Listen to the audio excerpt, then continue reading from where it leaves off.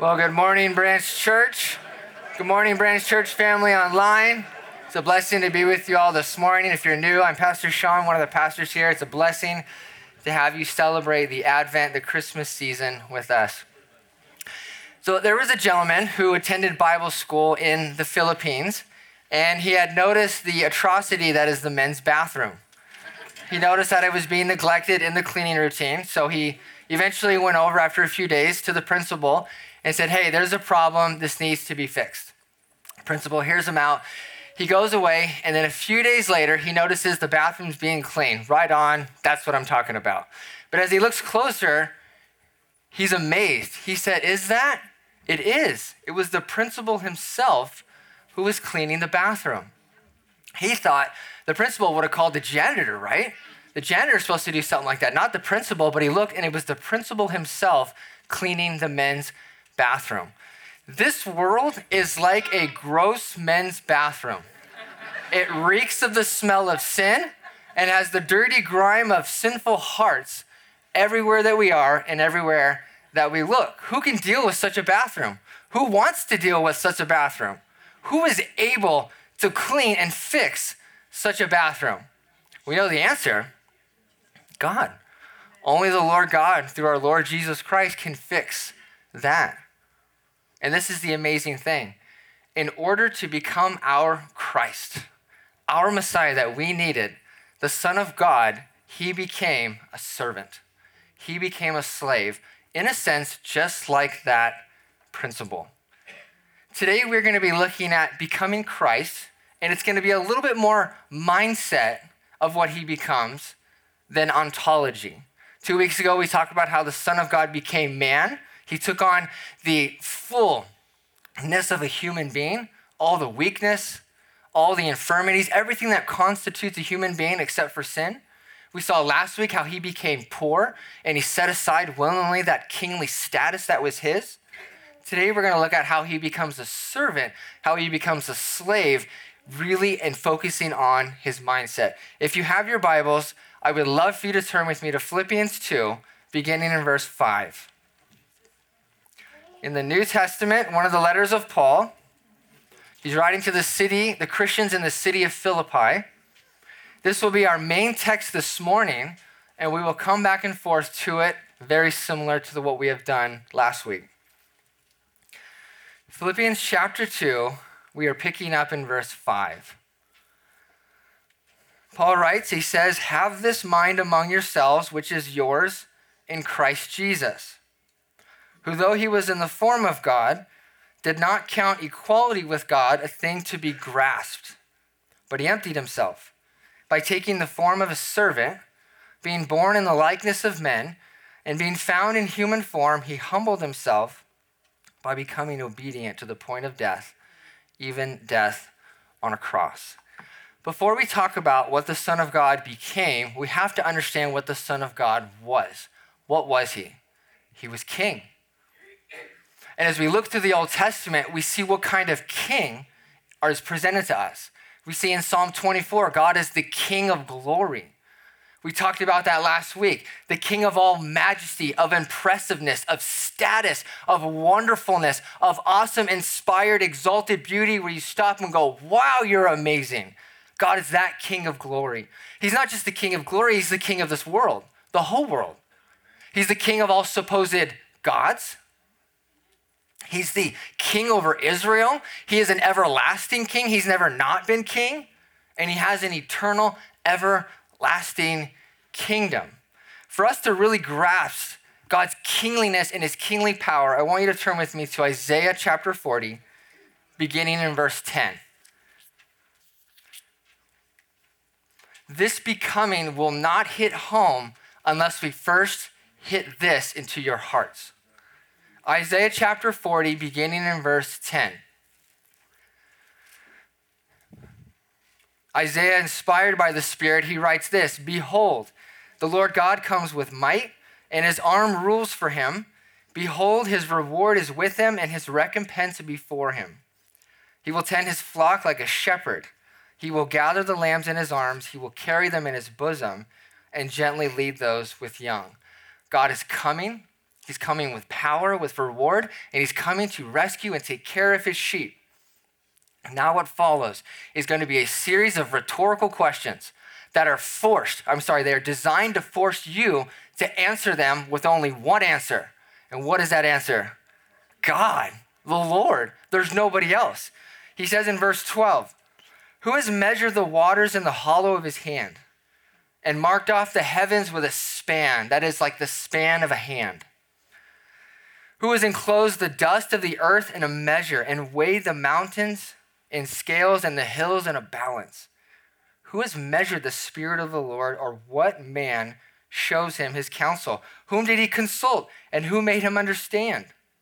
Who taught him the path of justice and taught him knowledge and showed him the way of understanding?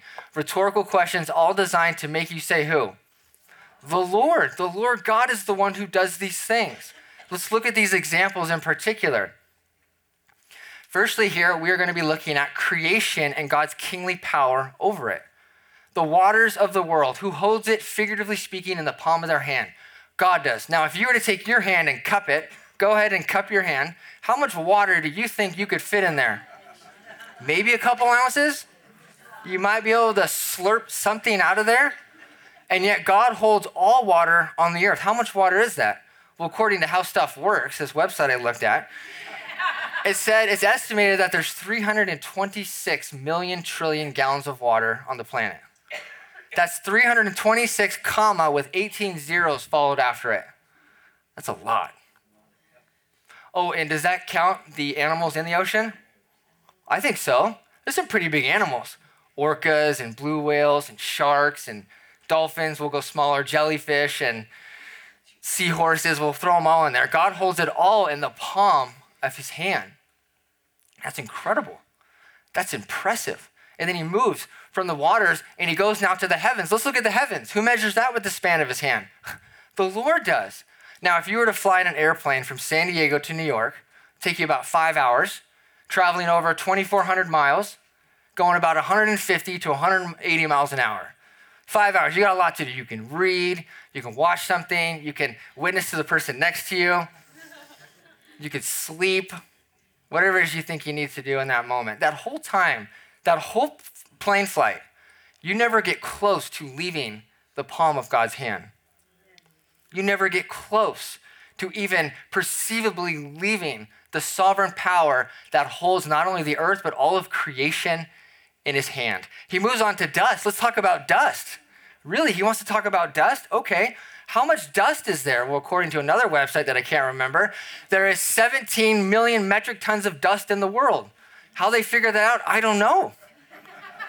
But that's the equivalent of 17 million elephants, or all the mass of every single person in America put together. Who knew there could be so much dust?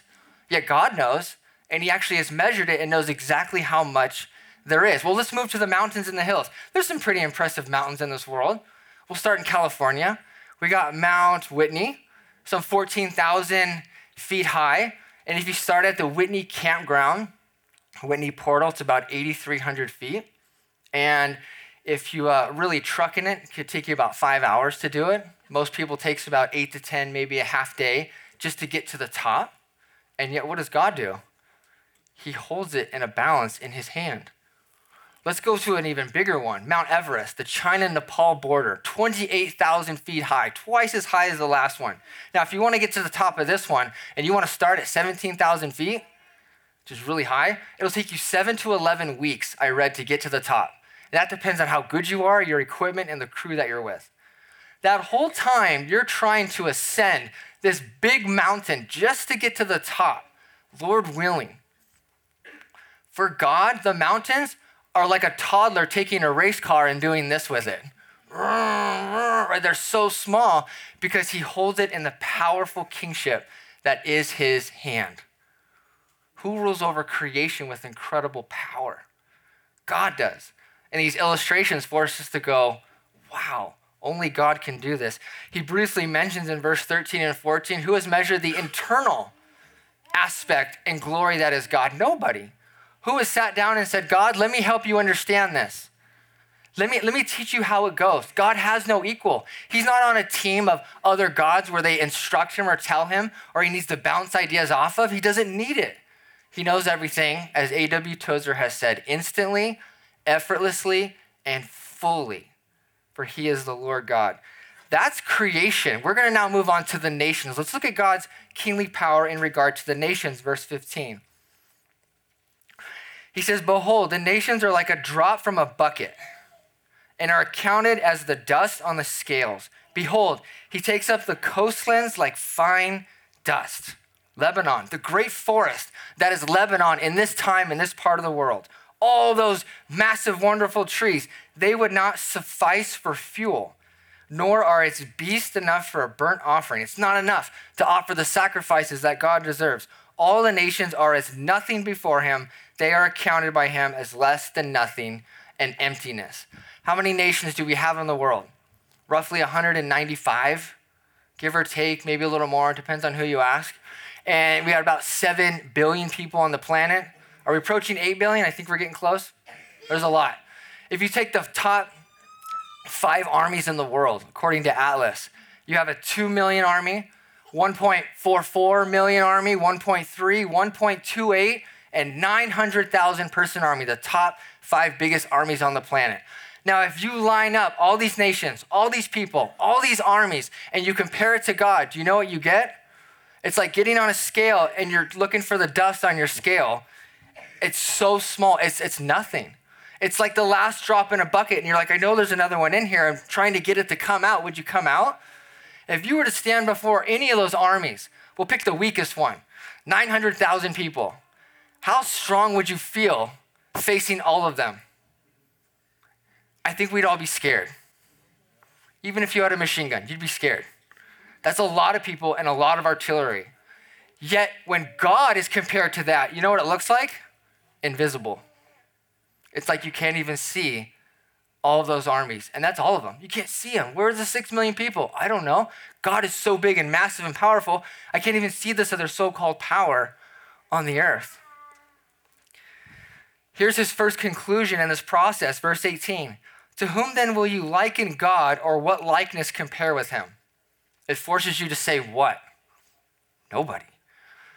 God is incomparable. He says, well, then let's look at an idol. An idol? Well, let's look at this pathetic process that is an idol. A craftsman casts it, and the goldsmith overlays it with gold and casts for it silver chains. He who is too impoverished for an offering chooses wood that will not rot. He seeks out a skillful craftsman to set up an idol that will not move. You're going to take a piece of wood that someone has to carve, another person has to overlay it with gold and decorate it, and then you have to help stand it up, and God forbid someone try to knock it over because you'd have to defend it now because it can't defend itself. And you're going to say that represents God? You can see the foolishness of an idol or creating anything that you think is God. You can't, because God is incomparable. How do you take this power and put it into something that we could really design? You can't, and we shouldn't. He says, do you not know? Do you not hear? Has it not been told you from the beginning? Have you not understood from the foundations of the earth? It is he who sits above the circle of the earth, and its inhabitants are like grasshoppers. We're small. We are still important and valuable, but we sure are small.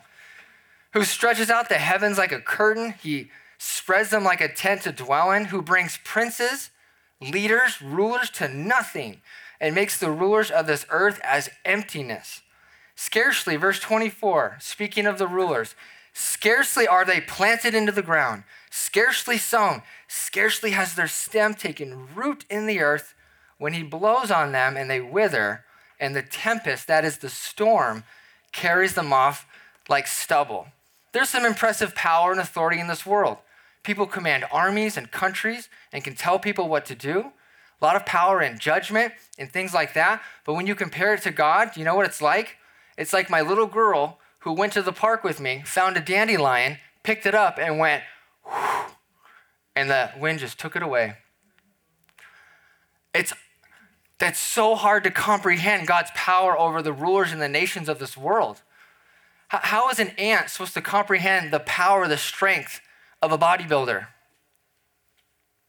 How are we to comprehend this power, this strength that is God?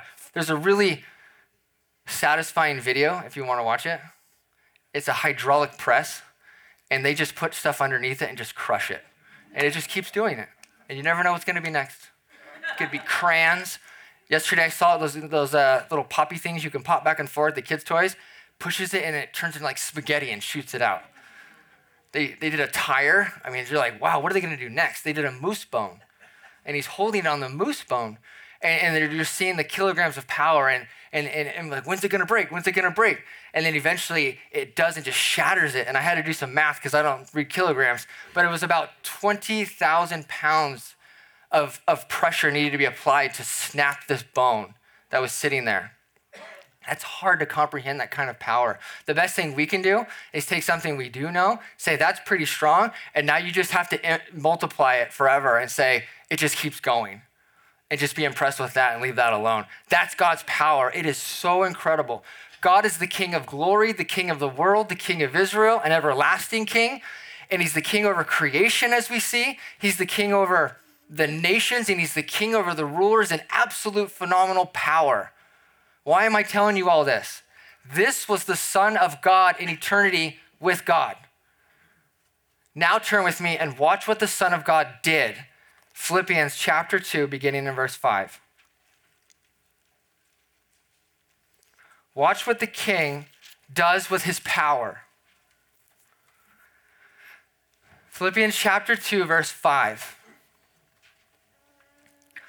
He says, have this mind among yourselves, which is yours in Christ Jesus. What mind is he talking about? A few verses prior, he's talking about selfish ambition, vain conceit. He's talking about humility. And he tells the Philippians, he commands them, you need to have a humble mindset. Think this, think humbly. Let that dictate and shape all of your thinking and all of your life. Be humble. Why is he telling them this? Philippi had a huge problem with honor and status. We know this because of the things they have left behind. They have left their tombstones. They have left, one of them, this is a fascinating example, someone's resume inscribed on stone, and it's erected in a place for people to see it. How amazing is that? You ever think about that? What are your final wishes? I want to have my resume erected so everybody can see it. I mean, that's something. Here's what it says. And you have to bear with it. It's going to feel very Latin. Publius Marius Valens, son of Publius, from the tribe of Voltinia,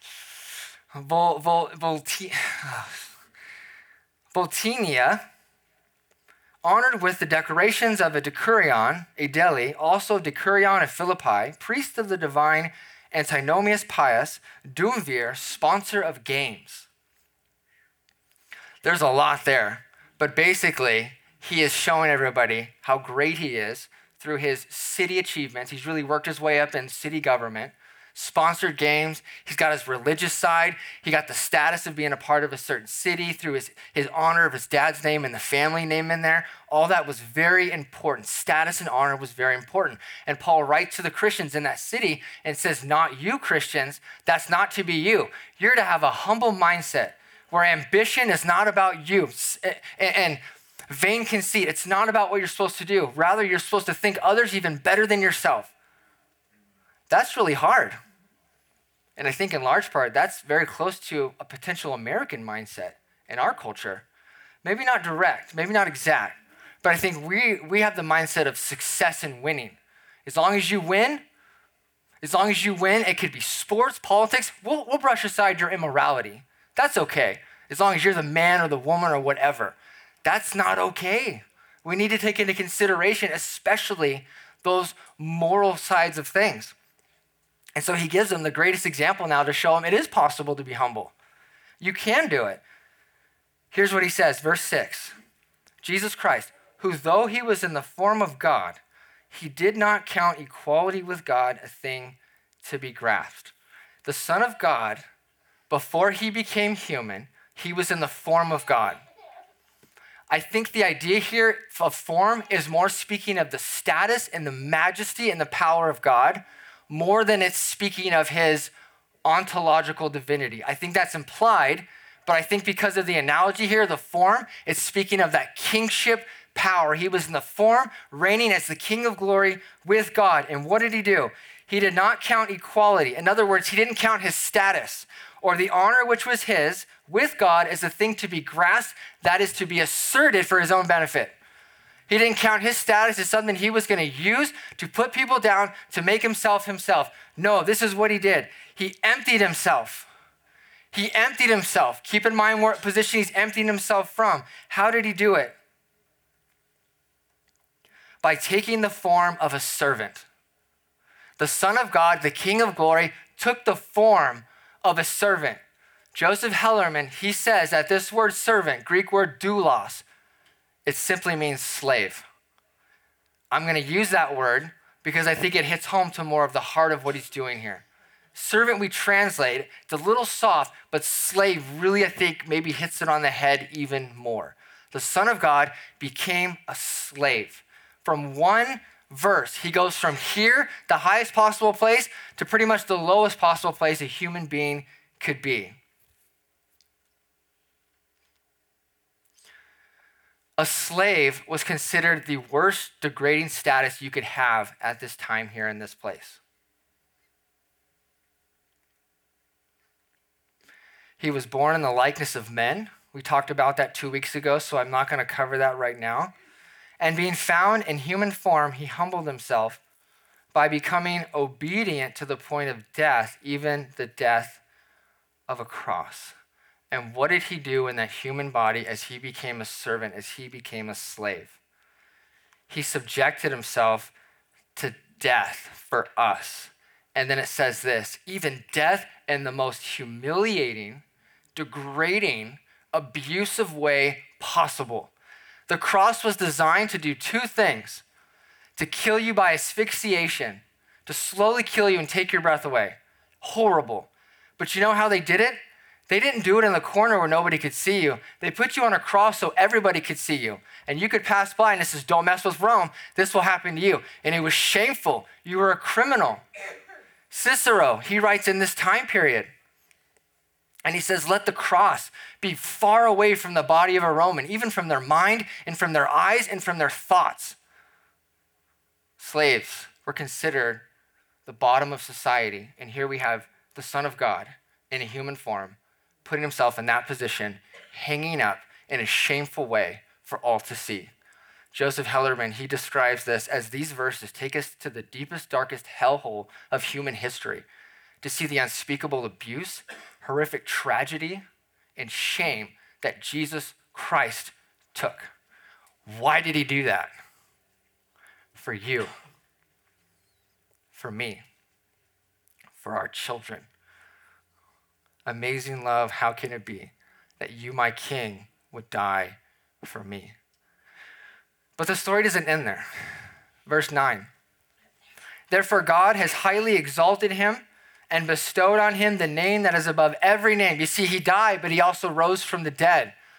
He started the new creation so that at the name of Jesus, every knee should bow in heaven and on earth and under the earth, and every tongue confess that Jesus Christ is Lord, to the glory of God the Father. And now as resurrected Lord, he is back in his glory as King with the Father, but he has done it in such a way where now you can be received into the family of God and you can become an exalted child of God and a member of God's family, forgiven of your sins. Does God love you? Has God done everything possible to rescue you? Yeah. And what does he require of you? To bow your knee in faith. You will bow your knee. The verse says it. Everybody will confess Jesus as Lord. You can do it now and be saved, or you can do it on Judgment Day and you will still pay for your sins. I plead and beg that you would believe today. Now, Jesus was not only a servant and a slave in his death, he also did this in his whole life. In John 13, he put a towel around his waist. He takes the form of a servant and he gets on his knees and he washes the feet, the dirty, dusty feet of men. And the feet aren't so bad. You know what's worse than their feet? It's their hearts. One of them is about to betray him for money. The others one's about to deny him and call curses on himself. I don't know this guy. I swear I don't know him. Others are going to abandon him, yet he still washes their feet. In another episode in Matthew 20, I'm going to playfully describe the scene to you, so bear with me. The disciples are talking, dude, I'm going to be on the right side. Dude, you can be on the left side, and we'll be with the king, and we'll be the men in the kingdom. This will be so cool. And Jesus, in a sense, what are you guys talking about? Oh, you want to be great? You want to be first? Get a piece of paper, get a pen. I got you. You ready for this? Write it down. Okay, Jesus, what is it? Become a slave. What? You want to be first? Become a servant. What? That doesn't make sense, Jesus. Jesus, what are you talking about? Guys, I think he said servant. Is that what he said? Could you ask him again? Because I'm not really sure. You ask him again. If you were to write on a piece of paper, my greatest life, what would you put? What would be your greatest life? Winning, being recognized, incredible fame, like whatever it was. If you don't have on that piece of paper, be a servant, it's not the greatest life you can live. Because the greatest life you can live is one as a child of God, believing in Jesus, who now serves people for the glory of his name. You want to be great? Be a servant. Our American mindset is twisted. This is not the American mindset. The mindset has to be serve. That's greatness. It doesn't look great, but it is. And God sees that, and God is pleased when we serve by faith. Another episode in Jesus' life, Mark chapter 2, he was eating with sinners and tax collectors. Tax collectors were not cool. People didn't like them because they took money from their people and they gave it, they're still not, and they took money from their people and they gave it to Rome and maybe even skinned some off the top. Can you imagine someone in your own household taking taxes out of your wallet and then going and giving it to the government? You'd be like, dude, what are you doing? Get out of my wallet. You can imagine how they would feel. And Jesus is eating with these guys. Eating with someone shows some form of association with them. Why are you doing this? Why are you associating with them? And he tells them, I've come not to call the righteous, but sinners. It's not the healthy who need a doctor, it's the sick. And Jesus came and he served his disciples and he served the sick. He served these men and these women who were considered outcasts of society. It is incredible what our Lord has done. And you put it all together, and we see that we have the Son of God. And in order to be our Messiah, to fulfill the Father's will, to be what we needed, he became a servant, he became a slave. He washed men's feet and women's feet. He associated with them. He taught them how to be great and gave them the example of his life. And then he died for sinners in their place as the servant and slave of all. It's hard to say anything else after this. It just puts us in an unspeakable place of the only thing I can do is praise you now. How do we respond to this? As we approach Christmas, which we're really there, we're close, guys. Any kids in the room? We're really close, exciting time. But even more exciting than Christmas morning and presents, it's remembering the Son of God. And we remember what he has made you this Christmas. For those of you who believe, what has he made you? An exalted child of God. No greater position you could have. But you remember, I want you to remember what it cost him. It cost the king to become a slave and a servant for us. Let us also walk out and do what Paul said and have the mindset of Jesus Christ, being humble. Thinking about others more than ourselves. Thinking, how can I serve you? Live the greatest life you could live and serve other people. Let's become servants of all. Amen. Here's what I want to do. We're going to respond in a time of confession, confessing what we believe about our Lord from this passage. You'll see it on the screen. And what I want you to do is I want you to read over that. Take a minute, read over that. And then I'm going to lead us together. And for those of you who believe this, I want you to confess it with me.